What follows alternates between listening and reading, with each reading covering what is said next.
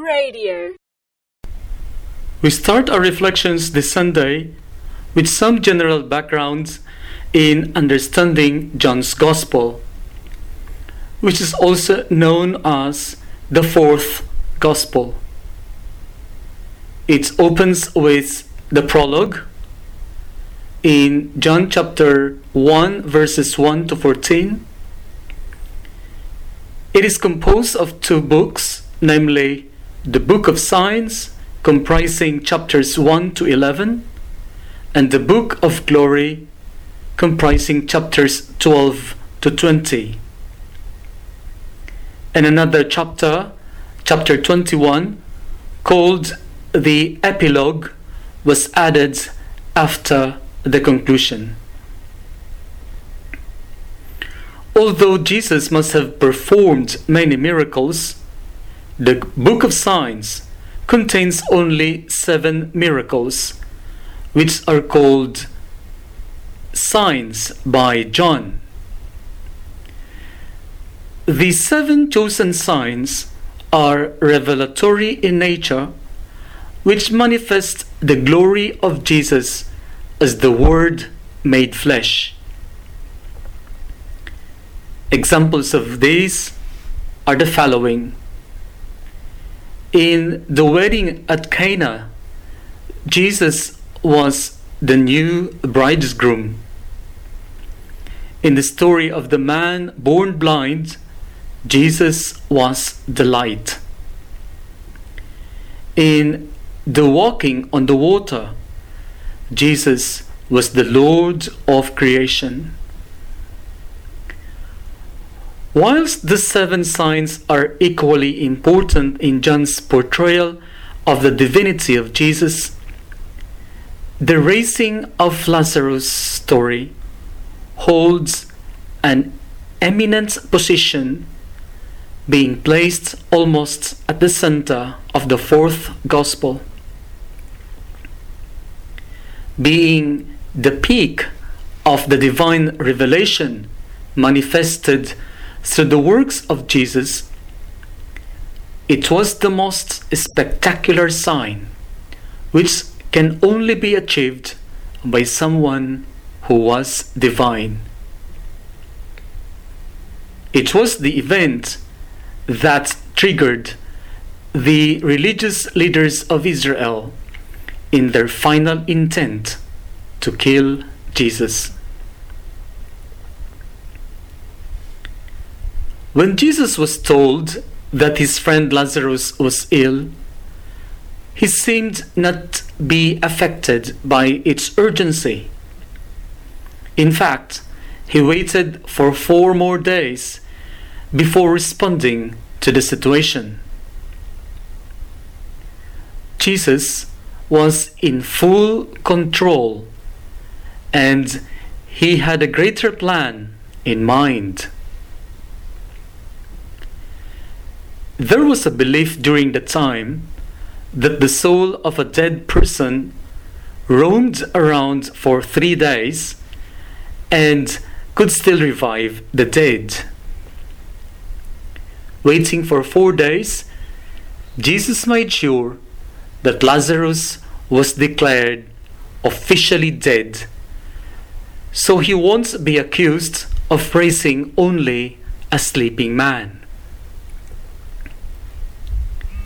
In the following dialogue between Jesus and Martha, he said one of the most beautiful proclamations in the New Testament. I am the resurrection and the life. He who believes in me, though he die, shall live. And whoever lives and believes in me shall never die. Now he needed a sign to validate such bold proclamation. In his empathy with the grief of Martha and Mary, Jesus was deeply troubled and wept. He then asked the people a number of tasks to do. Firstly, he inquired where the tomb was, even if he knew it. Secondly, he told them to take away the stone when he had the power to unroll it. Thirdly, he asked them to unbind him and let him go.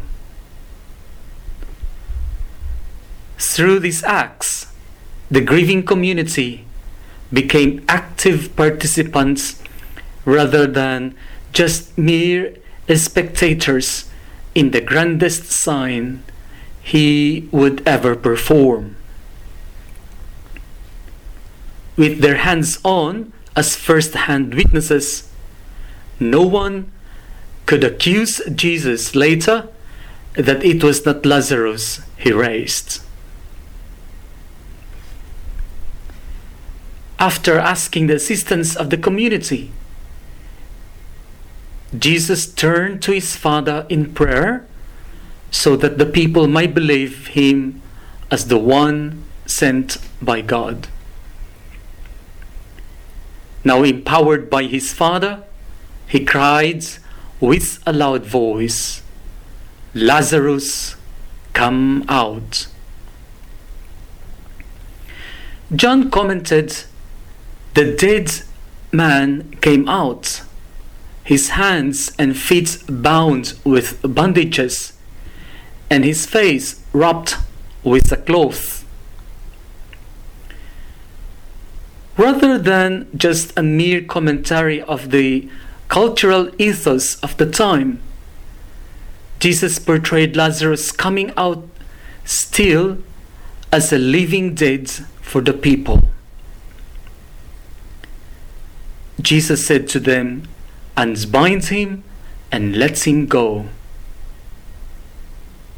Now it was the task of the community to give back life to Lazarus by freeing him of their judgment, prejudices, and biases. Otherwise, he would still be dead for them. After this, many of the Jews believed in Jesus. Death is our last enemy. It is most frightening because it is something that we have to face with utmost uncertainty. Jesus fully understands our fear because he himself grappled with the pangs of death. The prophecy of Ezekiel in the first reading, "I will open your graves and raise you from your graves," would be fulfilled by Jesus when he himself rose from his grave, and will do the same to all his believers. When we come face to face with death one day, Jesus reminds us that he has overcome death and it has no more power over us. In 1 Corinthians chapter 15 verse 55, St. Paul says, "Where, O death, is your victory? Where, O death, is your sting?"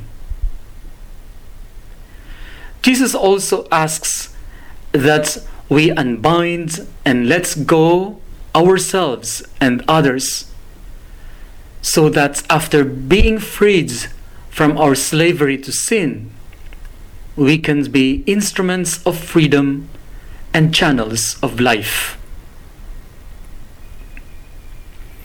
After we unbind and let go ourselves from the shackles of fear, jealousy, anger, prejudices, and other unfreedoms of sin, we will truly experience resurrection here and now and in the life to come. Radio.org.au